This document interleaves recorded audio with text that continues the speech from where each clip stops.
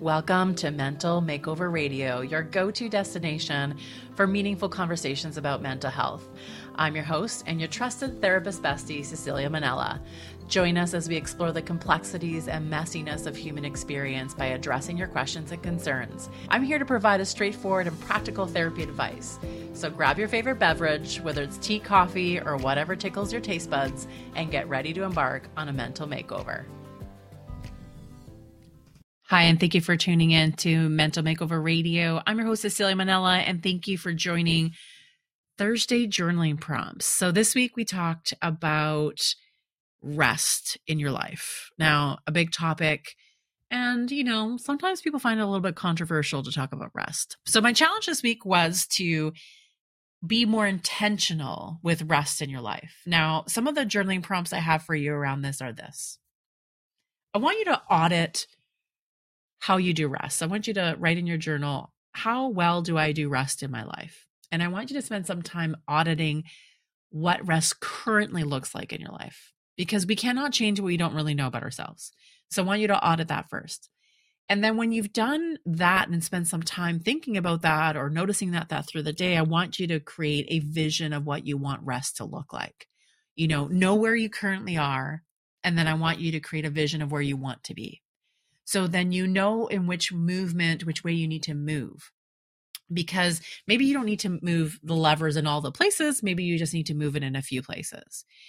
And then when you have this vision of what is my vision for rest in my life, I want you to map that out, what that looks like on a daily basis, on a weekly basis, on a monthly basis.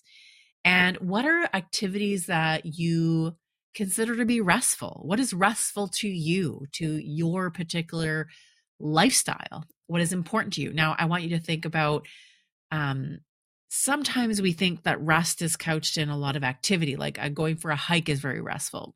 I would argue that potentially that creates a lot of cortisol. And although there's a lot of pleasure that comes with that, there's a lot of physical activity that comes with that, it's still not quite rest. You want to bring your central nervous system down back to homeostasis. You want to calm it down a little bit. So you want to think of things that are calming and soothing, and they're a little bit more restful. They're not really about energy output so much, but it's more about filling your tank a bit more.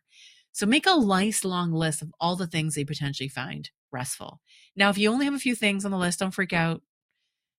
It's just something you can keep a running list on. If you want some ideas, you can always go to Pinterest, you can go to Google, and just search on some things that other people might find restful for them.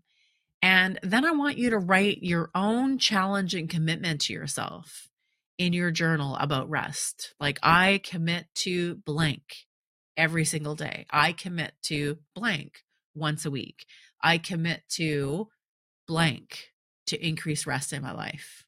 So sometimes it's about taking things out more than putting something in. So maybe it's about reducing your phone usage. Maybe it's about reducing how much you watch TV or play games or video games. Maybe it's reducing how much time you spend on your phone texting with people. I don't know. There's got to be something there that you can reduce in order to create more time for rest. So there's a few journaling tips for you around creating a vision of what you want for rest, where you currently are, how you're going to move towards it, and a lovely list of what you can consider to be restful. I hope these journaling tips were helpful for you. I'll see you next week. In the meantime, be bold, be brave, be well.